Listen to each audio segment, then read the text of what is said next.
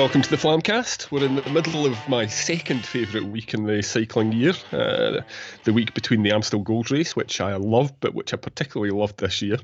We're just past Flèche Wallonne, and we've got Liège-Bastogne-Liège at the weekend, as well as a load of kind of warm-up tours going on.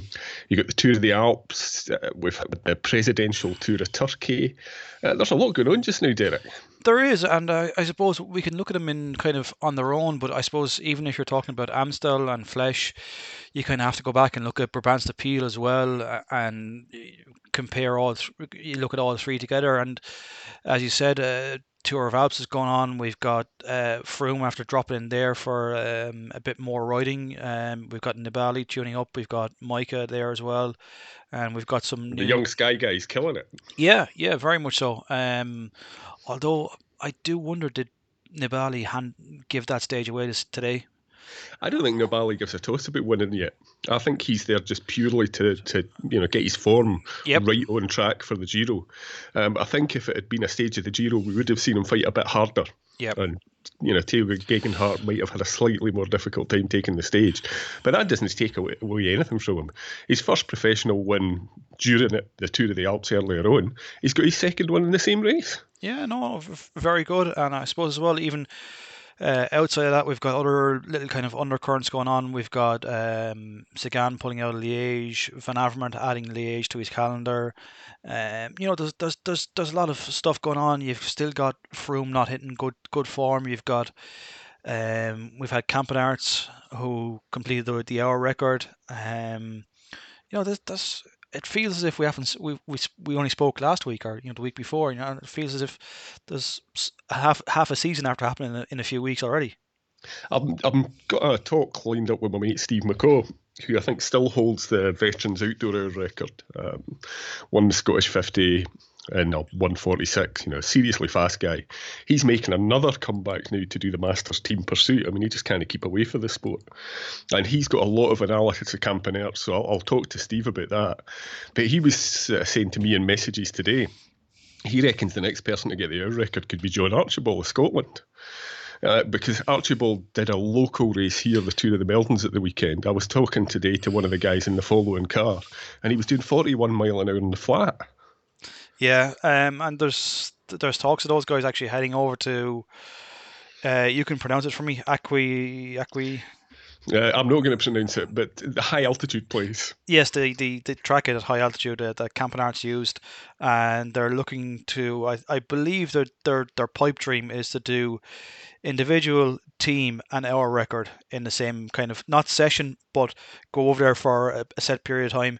And he's living down in Derby with all the other guys from Team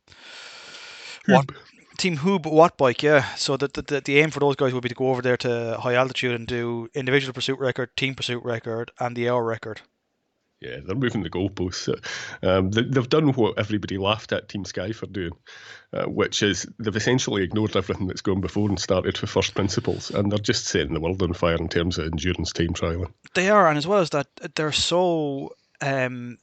I don't want to start using software terms, but they're so agile, so flexible that if someone comes up with something that there's no one rigid saying no, we've done this for 20 years and the pedal has to go half a turn, they will go and they'll go look, and they're all science based as well. They will go look at the science and they'll go, okay, yeah, if we use this skin suit in this manner, it gives us a 2 watt advantage. Okay, let's do that.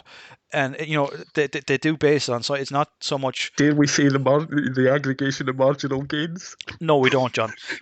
We will say the testing of theories and properties of science from developed theoretical minds. Right. Anyway, let's get to the racing, and there's two names I want to talk about, although we'll cover, of course, far more than that. But the first is Mathieu van der Poel. I mean, he's a Sagan-esque talent. 24 years old.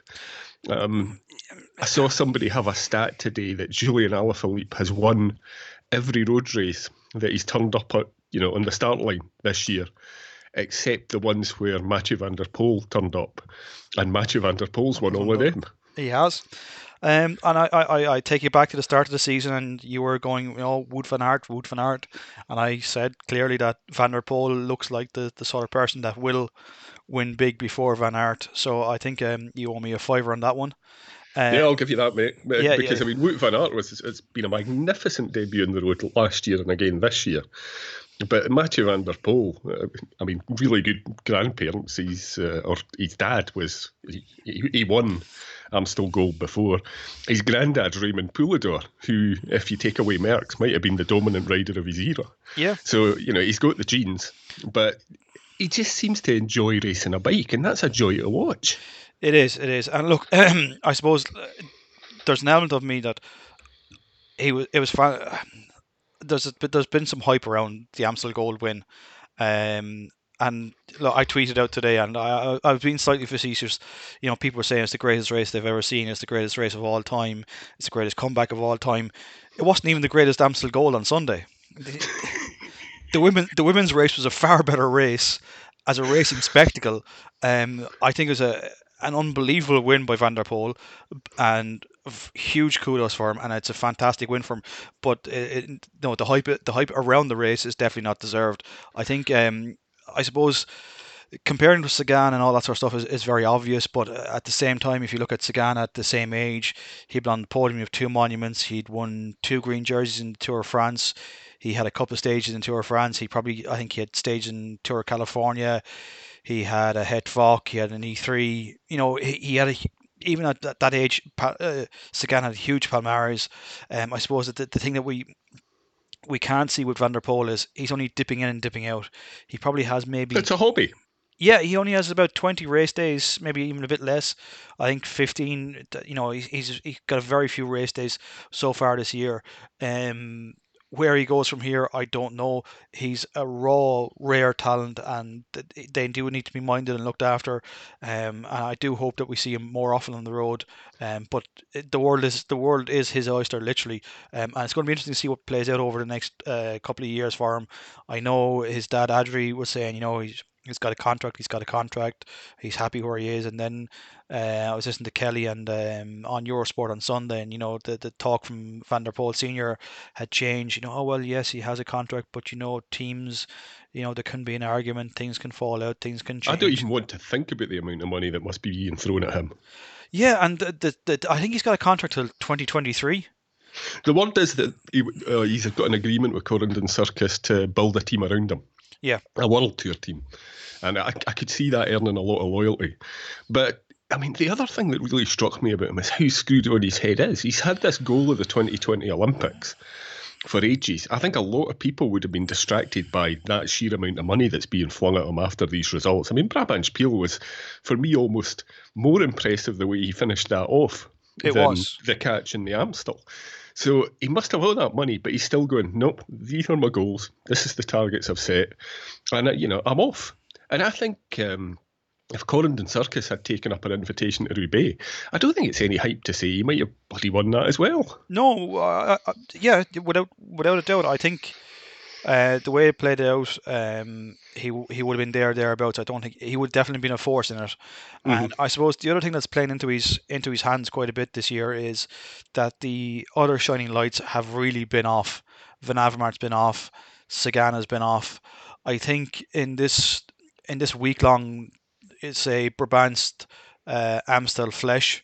I know he didn't ride Flesh, but those I'm picking on those three races.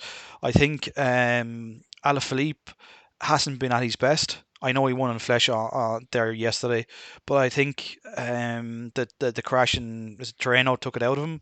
I also think in Amstel, I think he was with the wrong person, because I think his stick is starting to wear off on breakaway companions. If you listen to Fuglsang after Amstel, he was saying that Alaphilippe was saying, he was tired and he couldn't come through, but he was saying the same sort of stuff in Strade Bianche, and he rode away from Fuglsang in Strade Bianche. So yeah, Fuglsang was, and that would have been going through Fuglsang's head. Yeah, Fuglsang wasn't taking any of his shit, so. I think in some way, shape, or form, Alaphilippe has Alaphilippe himself. He you need to look at what Sagan did with Dillier for Roubaix. they worked equally, they worked fairly, they worked together, and he gave him he dangled the opportunity for Dillier to win, and kept him there, and didn't do him out of anything, wasn't screwing out of his turns, or wasn't trying to, he tried to go at one stage and make a break that didn't work. Okay, let's work together, and that's that. And they got to the end. I think Alaphilippe wasn't willing to do his work, and Fuglsang definitely wasn't going to be willing to do his work, and that then fed into the catch. And also, you go back and you look at Brabant's appeal. If you watch the footage, you can see Alaphilippe, he's pushing Wellens into the line at times when the four of them are away. He's skipping his turn here and there. He's taking drinks out of the bottle to miss his turn. So I think over these three races, I think Alaphilippe hasn't been at his best, and probably has helped play into the hands of Van der Poel winning so convincingly and winning so well. Well, I was amazed that he didn't come round Van der Poel at Brabant Spiel, because Van der Poel just went to the front and just rode. Yeah, and nobody could come past him. No, and I think Nick Scolari, the guy behind VeloKicks, tweeted out there yesterday, day before, the last 4, 5, 6K of Van der Poel's ride from Amstel Gold. I think it was the last 6K. I think it's like 250. 450 watts or something, and a peak of 1400. Yeah. A heart rate was 185. It didn't drop below 185. So it was full glass. But you look at the two sprints from Brabant's appeal and look at the sprint from Amstel Gold. He goes about the 300 mark in both of them, and he just goes, and he doesn't. He's not like a Groningen who is diesel. He just gets a kick and he gets a gap, and he doesn't get any faster. But Van der Poel just has such a snap, and he's gone. And I thought everyone in the finale of Amstel, Kwiatkowski, Fuglsang, Alaphilippe, they, again, in some way, shape, or form, they contrive to mess themselves over. The minute Kwiatkowski came up, I know he tried to kick and go. He just didn't have the legs. The other two guys, they'd been dicking around for the last 4 or 5K. One of them should have had a kick. They didn't. They waited, and you can see Van der Poel is full gas past Alaphilippe before he even gets started. And Alaphilippe doesn't even get on to Simon Clark's wheel. I think Clark was the only one who was awake to what was happening. Yeah, I think he was. And look, I'm going to choke on these words. Fair play to EF. They rode Amstel very, very. They've rode this Classics campaign very, very well. Hats off to them. Look, they had Woods away. They've got a Tour of Flanders, and they've looked like they could have a winner in most of the other races. Yeah, they didn't look as if they were a team that looked into the Flanders win. Go back. Bettiol he almost made the selection at Milan San Remo. He was just a little bit eager there. If he held that attack and went with that group, who knows what could have happened there. He could have had a top 5 result. Flanders, he was the strongest man on the day, and they had other riders there. And again, in Amstel on Sunday, they had riders there, and they played their cards very, very well. And the only thing I think that we probably didn't see from the Van der Poel group was how good that chase was, because you could see very little coverage of it. Yeah, there's very little coverage of it, and it's kind of very fragmented. They're narrow roads there at that last section, and I'd say there was there 2 or maybe 3 EF dropbacks there, so they would have been working fairly hard as well for the finish. And look, the bigger group, obviously enough, when the 2 lads were dicking around and were tightening the shoes and emptying water bottles. When you got a good group working like that in any race, a 1 minute gap is not a hell of a lot to bring back. Yeah. I mean, the one thing I would say, having watched all of these races, is I was really upset when they moved the finish of the Amstel away from the Cauberg, and I still think that's a great finish, because the women's race, with Cassia Niewiadoma, which I still have a hellish time pronouncing, just call her she won. Cassia Finney, it's easier. Well, when she won, a brilliant win with that false flat after the Cauberg. I was really cross when they moved the finish further away for the top of the Cauberg. I was wrong there, because that false flat really added a bit of tension after the Cauberg. I was really upset when they missed the Cauberg out entirely in the last lap and gave the new finish. I was wrong there, because we've had great finishes in the new finish both years. But I think now, after watching the last week's races, they need to do something similar with Flesh Wallone. It's getting really fucking dull. I mean, everybody knows almost to the metre where the winning move's going to go. And we watched, and I bet you were the same. You watched Fuglsang jump and you thought, Jakob, that's a good idea, but you're far too early, mate. Somebody will get in your wheel and come past you. Yeah, and look, I was in work yesterday, and I couldn't find a stream online, so I pulled out Sky Go, turned on Sky Go with 3K to go, and got it all perfectly. Didn't miss a thing. Yeah. No, I mean, you only need to watch the last, 400 metres? Yeah, I'd say the last 1,400 meters, like just a little bit of positioning at the bottom, and then the rest of the climb. But I suppose in a short semi-classic like that, John, I think it's okay. It's in some way, shape, or form, it's a little bit okay. Yeah, I would like to see him maybe put in a couple of little stronger climbs to thin out the group a little bit, because you are getting a big group coming to the finale. Just that little bit of won't they stay away, or can we thin the group kind of exercise? I think it's a race that's been ruined is too strong a word, because I still love it, and the Moor de Huy is one of the best places on the planet to watch a bike race in person. The atmosphere is amazing, but I think the strength and depth in the peloton compared to the days of Kelly or Maurizio Fondriest or any of those guys, the strength and depth means it's not hard enough to make the selection before the final climb of the Moor. Yeah. So you're coming in with groups of 30, 40 guys, whereas before you used to come in with maybe 4 or 5. Yeah. And that makes it a less entertaining race for me, because you're essentially just waiting for a shootout at the top of the Moor. Yeah, no, I agree with you there. And just a little point you made there. I know we've still got the Austrian doping scandal hanging over the sport and hanging over a lot of other sports, but I do think I'm basing this off a few things, but I'm basing it off what I've seen and what I'm experiencing and what people I'm reporting to me and everything else. I do think the sport is becoming more professional, not more professional, but the riders are actually treating it as more professional. And I think a lot of riders in the last maybe 18 months, 2 years have seen good riders not getting contracts, teams folding, and stuff like that happening. And I think riders are training, they're training better, they're being smarter, they're better tools for training, all that sort of stuff. I don't think there's anyone soft pedaling anymore, or hanging down the back of a peloton for 3 months a year and trying to pick off an odd race here and there. I think everyone these days is turning up to race and turning up to win and turning up to do a good job. If it's leading out John or it's leading out Derek, I'm going to be in the best condition for myself to do that job, so that I'm valued, so I will have a contract next year. And I do think that from listening to stuff over the last while and talking to other pros and talking to ex-pros and everything else, I do think that has happened. And as you said, the level just seems to be there, that you're now seeing, instead of a select group of 5 or 6, 10, you're now seeing a group of 20 or 30. And sure enough, yeah, the guy, there is a bit of a difference between the guy first and 30th, but it's only a 1% or 2% different, and that'll only tell on a Moor or something like that. But yeah, I do think that the level has gone up over the last while, and people may snort at that and say, "Oh yeah, Derek, that the level has gone up because of doping or whatever else, or because of what."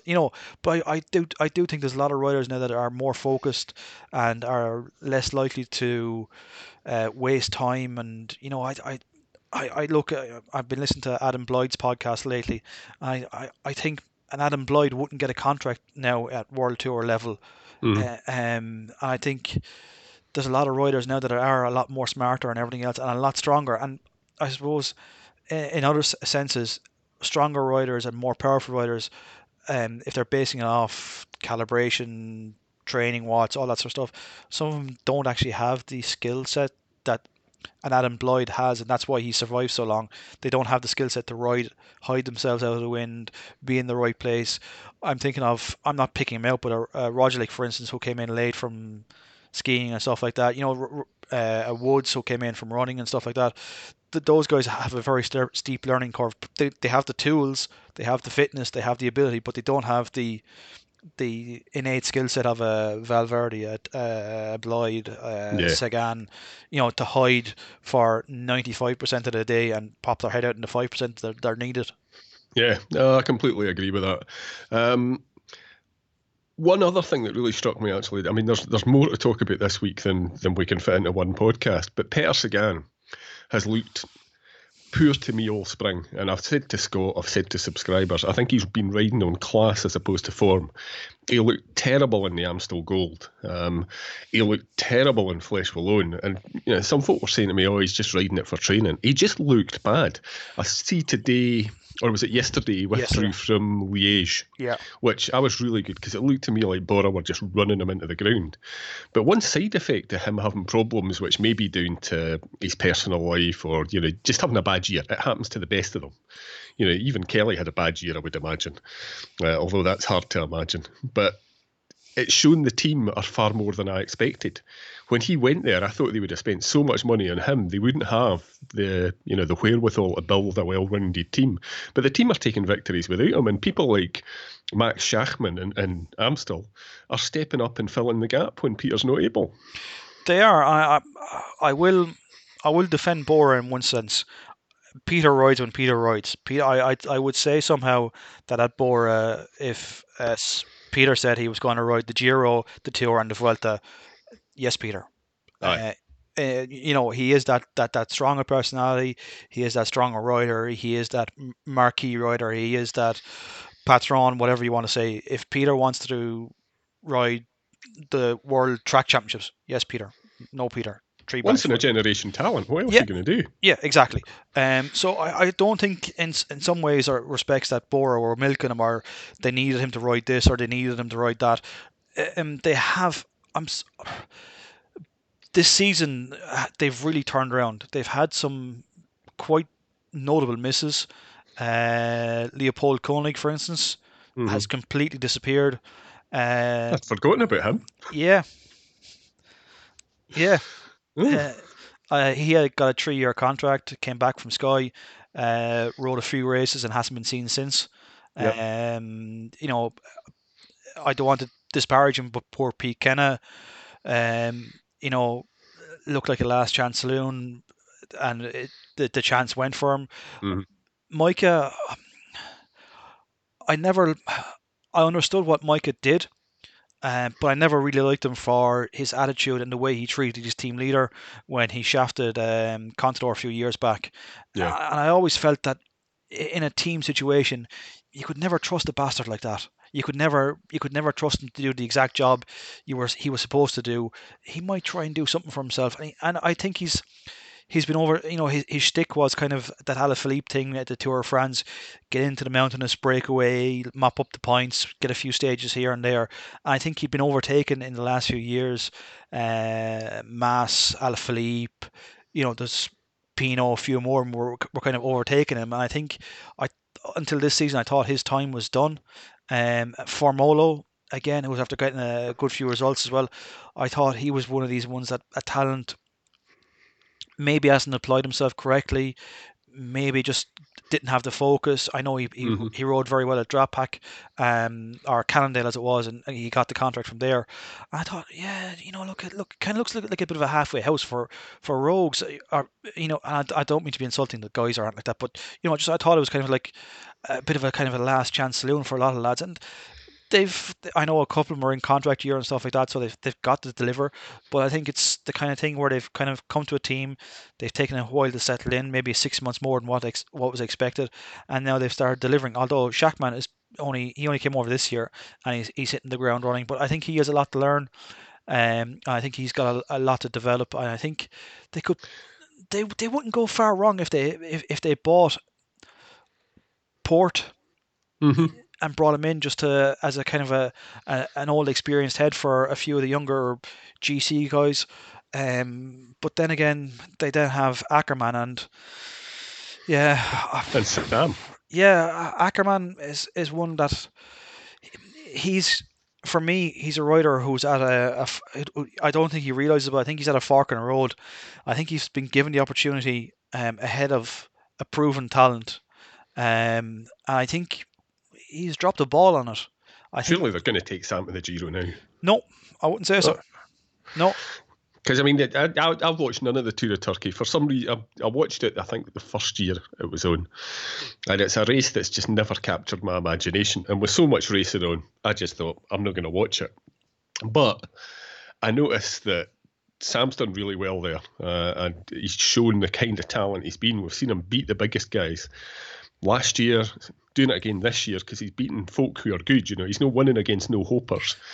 Ackermann, you understand they're a German company. Maybe they want to take him just for the kind of the national exposure, but it seems to me mad not to take Sam to the Giro, because the team will do well. We've got in the Tour of the Alps, Maika's actually starting to show some good form pre-Giro. So after a disappointing spring with Peter Sagan, no quite burning on all cylinders or firing on all cylinders, it seems just a silly thing to leave Sam at home. It does, but I think the team is one that makes a decision, and that's it. I think that they unless he had actually broken his arm in the Tour of the Alps, I don't think Sam was going to get the ride. I think that's that. Yeah, and he hasn't. He came on Instagram saying he had no broken bones. Yeah. I just to come back to the thing at the start, I think Ackermann he's been given an opportunity. I think I don't know, has he dropped the ball or what, or whether he thought he was better than what he is, but he hasn't proved. First of all, when you're given an opportunity like this in any shape of life, whether it's a work opportunity, whether it's a sporting opportunity, the first thing you want to do is, right, the opportunity is 6 months away, 4 months away, 3 months away. You'll work your arse off to prove that you're worth the chance, and then when that chance opens up, right, I'm starting this new job in the 1st of June, or I'm starting the Giro on the 1st of July, or whatever else. You're gonna try and be in the best, be skilled up enough, be prepared enough that you can do the job that you're after being given the chance for. And I think he hasn't looked like a guy who is putting in the hard yards that deserves that chance. And I don't think he's going to. With the way the Giro is, there's talks of a lot of sprinters going to be gone in the stage 12 and stuff like that. Mm-hmm. If he's going to get a full Grand Tour into the legs, he's going to struggle. He's going to struggle, and he's going to be in a body bag. And you look at what happened with Sam on his first one when he crashed, and he had, himself and Archibald were in bother, and he struggled on for a long time with that. But then, he the development came on from the Giro or from doing the Grand Tours. And I just don't think Ackermann has respected the chance he's been given, and I just don't think he's going to make the best of it. I don't know whether it's a German sprinter thing, what it is. I just don't know. And I suppose, look, people will say I have my green hat on and I have my Sam glasses on and whatever else. If Sam was doing the same, I'd probably call him on it as well. I think he's done everything that's been asked of him this year of the team. He's gone to Tour of Turkey, took 2 stages, took the points. He's gone to Paris-Nice, won 2 stages there, 1 stage in San Juan, 1 stage in Dubai. Look, wherever he's been put, he's done as he's asked and done it professionally and done it in the manner of the team and respected the team and doesn't piss and moan and doesn't do anything like. And I just going back to your thing about the Tour of Turkey. One thing that I took away from it was absolutely fantastic to see Shane Archibald back at the top level. And second stage, when they were going up the last climb to the finish, he did the Tim de Klerk role for Sam. He just he put on the pressure, turned on the heat. He just rode that climb. Just kept the lid on it. Yeah, but just didn't. People accelerated and stuff like that, and he just never bobbed, weaved, anything like that. Just kept the pressure on, and the back doors open, and there was riders going out the back, left, right, and centre, but just kept such a beautifully smooth pace, let it out perfectly, and then gave the lads the clear run for the end. And it's stuff like that goes unnoticed or unmissed by some people, but it's stuff like that I take away from seeing that stage.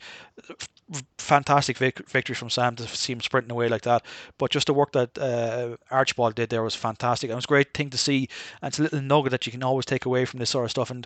And I suppose the other thing to take away from it was Cav working, looking interested in sprints and doing sprints again, which we haven't seen in a long time. So maybe there's life in the old dog yet as well. Yeah, I was really pleased to see that, because I genuinely thought we'd never see him near a finish line at the front again.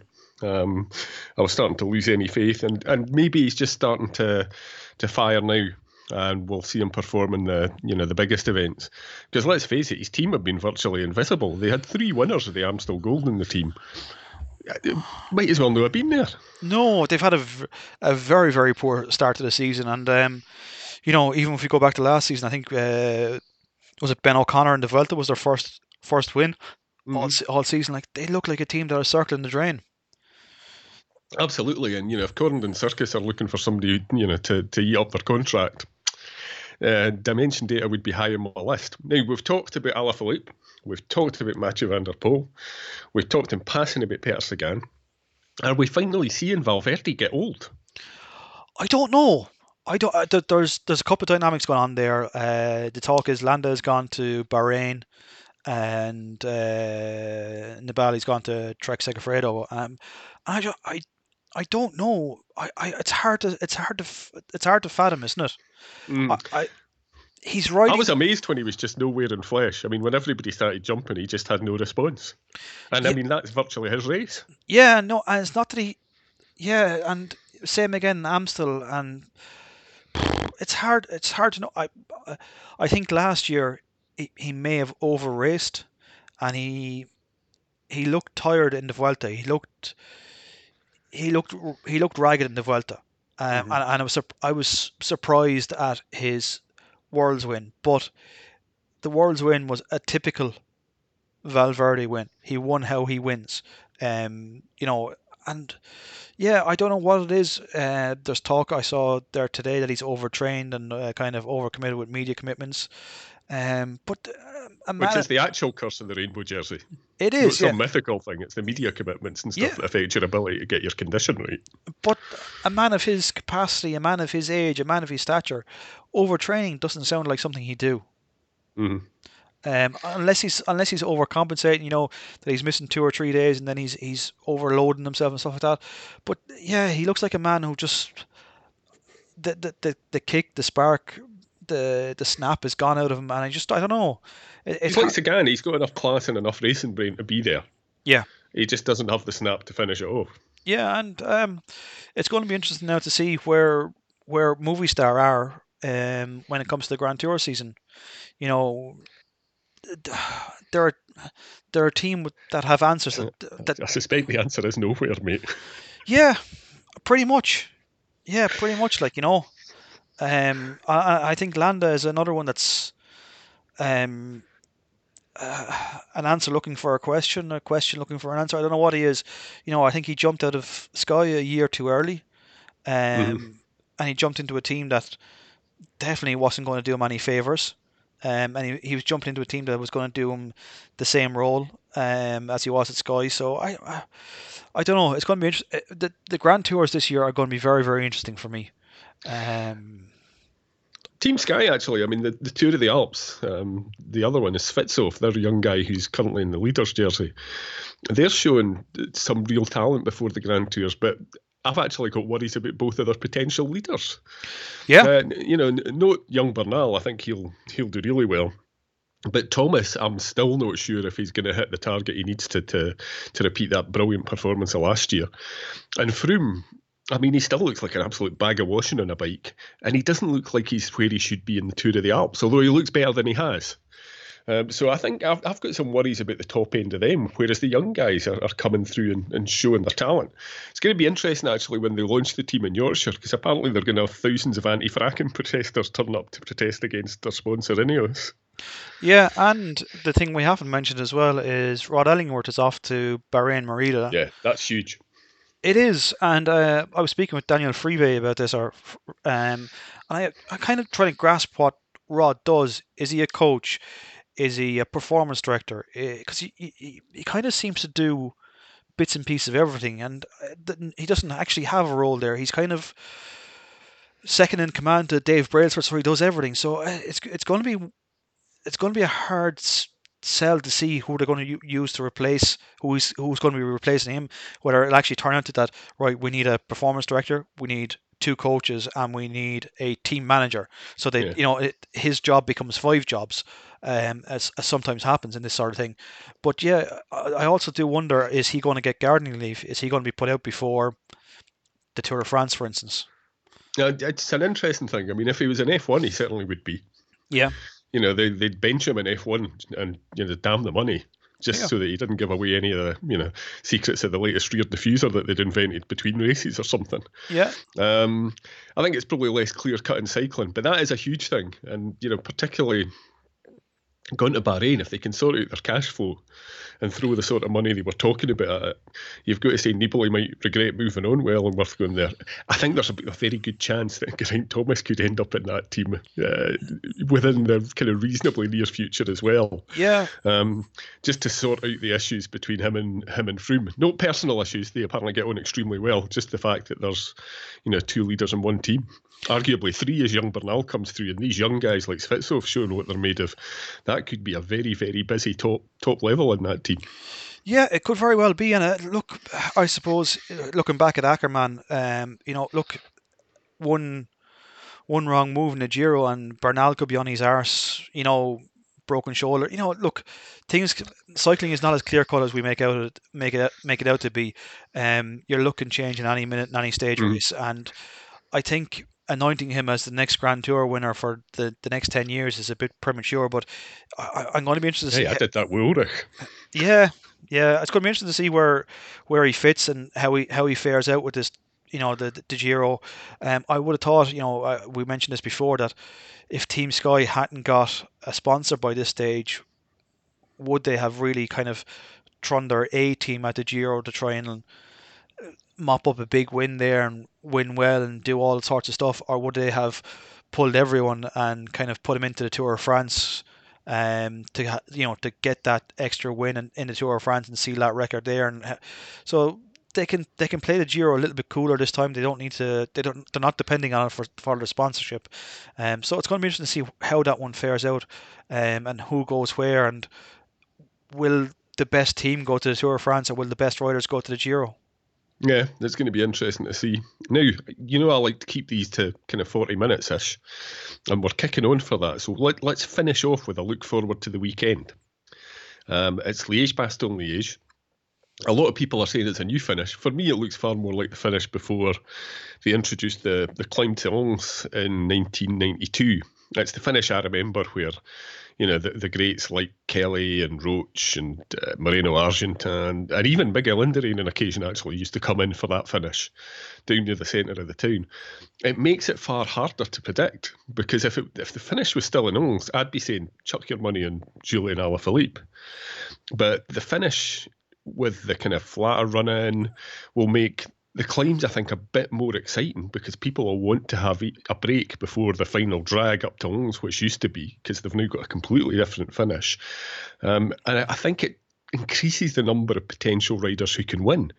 Slightly more classicsy guys, as opposed to, the Grand Tour-oriented guys for whom Liège has long been a favourite, might get back on after the final climb, catch up in the running, and then eat the skinny climbers for breakfast. I think it's going to be a good race.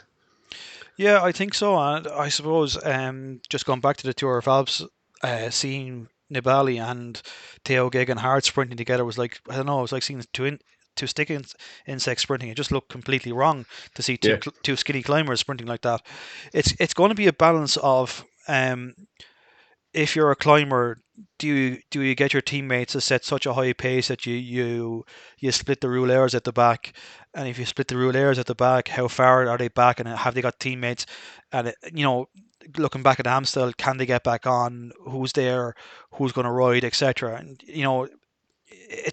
there is that risk reward thing there, and that's going to be very interesting. And you've got a lot of guys. Dan Martin didn't finish Flèche. Valverde's off form. So there's a lot of riders there that are kind of looking for a win, that will need something, will try and perform on the day. I would have put my money on Sagan if he'd been in form this season. Yeah. It's the kind of race that would have suited him, drag his carcass over the hills and then, finish it off in the run-in. But as it stands, Valverde would have been my second pick. He looks points off. So, I genuinely don't know if he's going to win on Sunday. Woods, EF Drapac. That would be good. That would be a nice top and tail, wouldn't it? And I think they're the only team this classic season that have delivered in the big races and have been. I know. Oh yeah, you might slag me for Alaphilippe winning and Gilbert winning, but I think they've rode as a team and they've rode well. I think I don't know if Quickstep could pull off this. Um, They've got cards to play though. I mean, as ever, they've got guys who can win, and not just the yeah, kind of the big guys that you think of. A number of their kind of super domestics could win it on the day, but I think we're going to see a relatively small group come in. Although, who knows? Maybe we'll be afflicted with that flesh thing where everybody is so close. We have a massive bunch gallop in the middle of Liège. yeah, it's going to be an interesting one. It's going to be a different one as well. I think it's going to be one where people are going to be trying to conserve a bit as well because it's a different finish and they probably haven't seen it in a while and all that sort of stuff. So they are going to be a little bit more conservative. But then again, because everyone's going to be conservative, someone's going to throw everything to the wind and give it a rattle, and that's what we love about the sport, isn't it? It is, absolutely, and uncertainty is good for us as fans, which is why I'm kind of bored with flesh now, to tell you the truth. Yeah. As we move on, it'll be a couple of weeks before you and I are back, but have you got any more of your Ross stories to put out in the interim? Yes. So I've recorded with great Irishman, journalist, Ross writer, book author Richard Moore. Who? Yeah. So here's the funny thing. We won't mention the other podcast that these three guys work for, but Lionel, Daniel, and Richard are all looking to claim Irish passports due to Brexit. Yeah, can't blame them. My daughter's partner's Irish, or his dad's Irish. And that's a very good reason to stay with somebody. I'm of the opinion of until Scotland's independent. But let's not even start the politics podcast. But just to go on from that, so I've got about half an hour recorded with Richard. Richard rode the Ross twice in support of Roddy Riddle one year and kind of on his own merit the second year. And he came back in the early 2000s to direct a Scottish team as well. So a good few stories there. A long-term member of the City of Edinburgh Club, which was the dominant track club in Scotland, based at Meadowbank. He was a very good rider in his day, Richard. Yeah, very good. I've also got Aaron Gate from Evo Pro Cycling lined up as well, and I'm hoping to line up Roddy Riddle as well. And the problem with these raw stories is every time I go talking to someone, have you talked to so and so? Have you talked to so and so? And I always get someone else to contact. And I suppose the only thing I wanted to try and record them for was posterity, and plus as well, kind of to give a little bit more of a flavour of 80s racing, 90s racing, 00 racing, and why the Ross matters, not just necessarily as a race, but as a bit of culture and a bit of history and everything else. And I hope people have enjoyed them, and I hope people get that out of them. Yeah, I'm thoroughly enjoying them, so I'm looking forward to the one with Richard and the subsequent ones. Where can people find you on the internet, mate? They can find me hanging around Twitter, mainly at Flamcast, and occasionally I poke my head into Facebook, but not that very often. Before we go, and before we get your contact details and everything else, going back to the very, very start in Amstel, and people were raving about it being the best race of all time, pick your top 5 single-day races. Oh, God. Gilbert Duclos Lassalle winning Paris-Roubaix for the first time. Yep. Kelly catching Argentin in Milan-San Remo. Yep. For entertainment and looking back with a wry smile, the Gavis trio absolutely wiping the floor with their EPO-fueled performances at Flèche Wallonne. Yep. Oh, God, how many is that? That's 3. That's a difficult question. I've got probably Sagan's win where he just beat Christophe for his last Worlds is up there because he was invisible all day and it was a good race and it was a perfect example of Sagan's racecraft. But then going back, I remember seeing kind of grainy snippets of like Fignon winning Milan-San Remo. Yeah. Absolutely. I mean, Cancellara winning, actually, for a race that's relatively dull, quite a few of them are Milan-San Remo because that drama of the Poggio is fantastic. It is. And Roubaix, the Mappé dominance was fantastic to watch. Andrea Tafi winning it. We could be here all night with me listing them. I can't have a top 5. My favourite, though, is, oh, God, is probably Kelly's win at Milan-San Remo. Yeah, I would have Kelly's win at Milan-San Remo for a couple of things. One, the descent. After the descent, the sheer balls of the man to pull out from Argentine and give him the look back and he was on Argentine's wheel. Just he moved out enough so Argentine could look back and see the group chasing him down and getting close on Via Roma, and Kelly just didn't panic. Just to have the wherewithal to still do that he panicked Argentine into leading them out. Fantastic. I'd also add 2 Roubaix.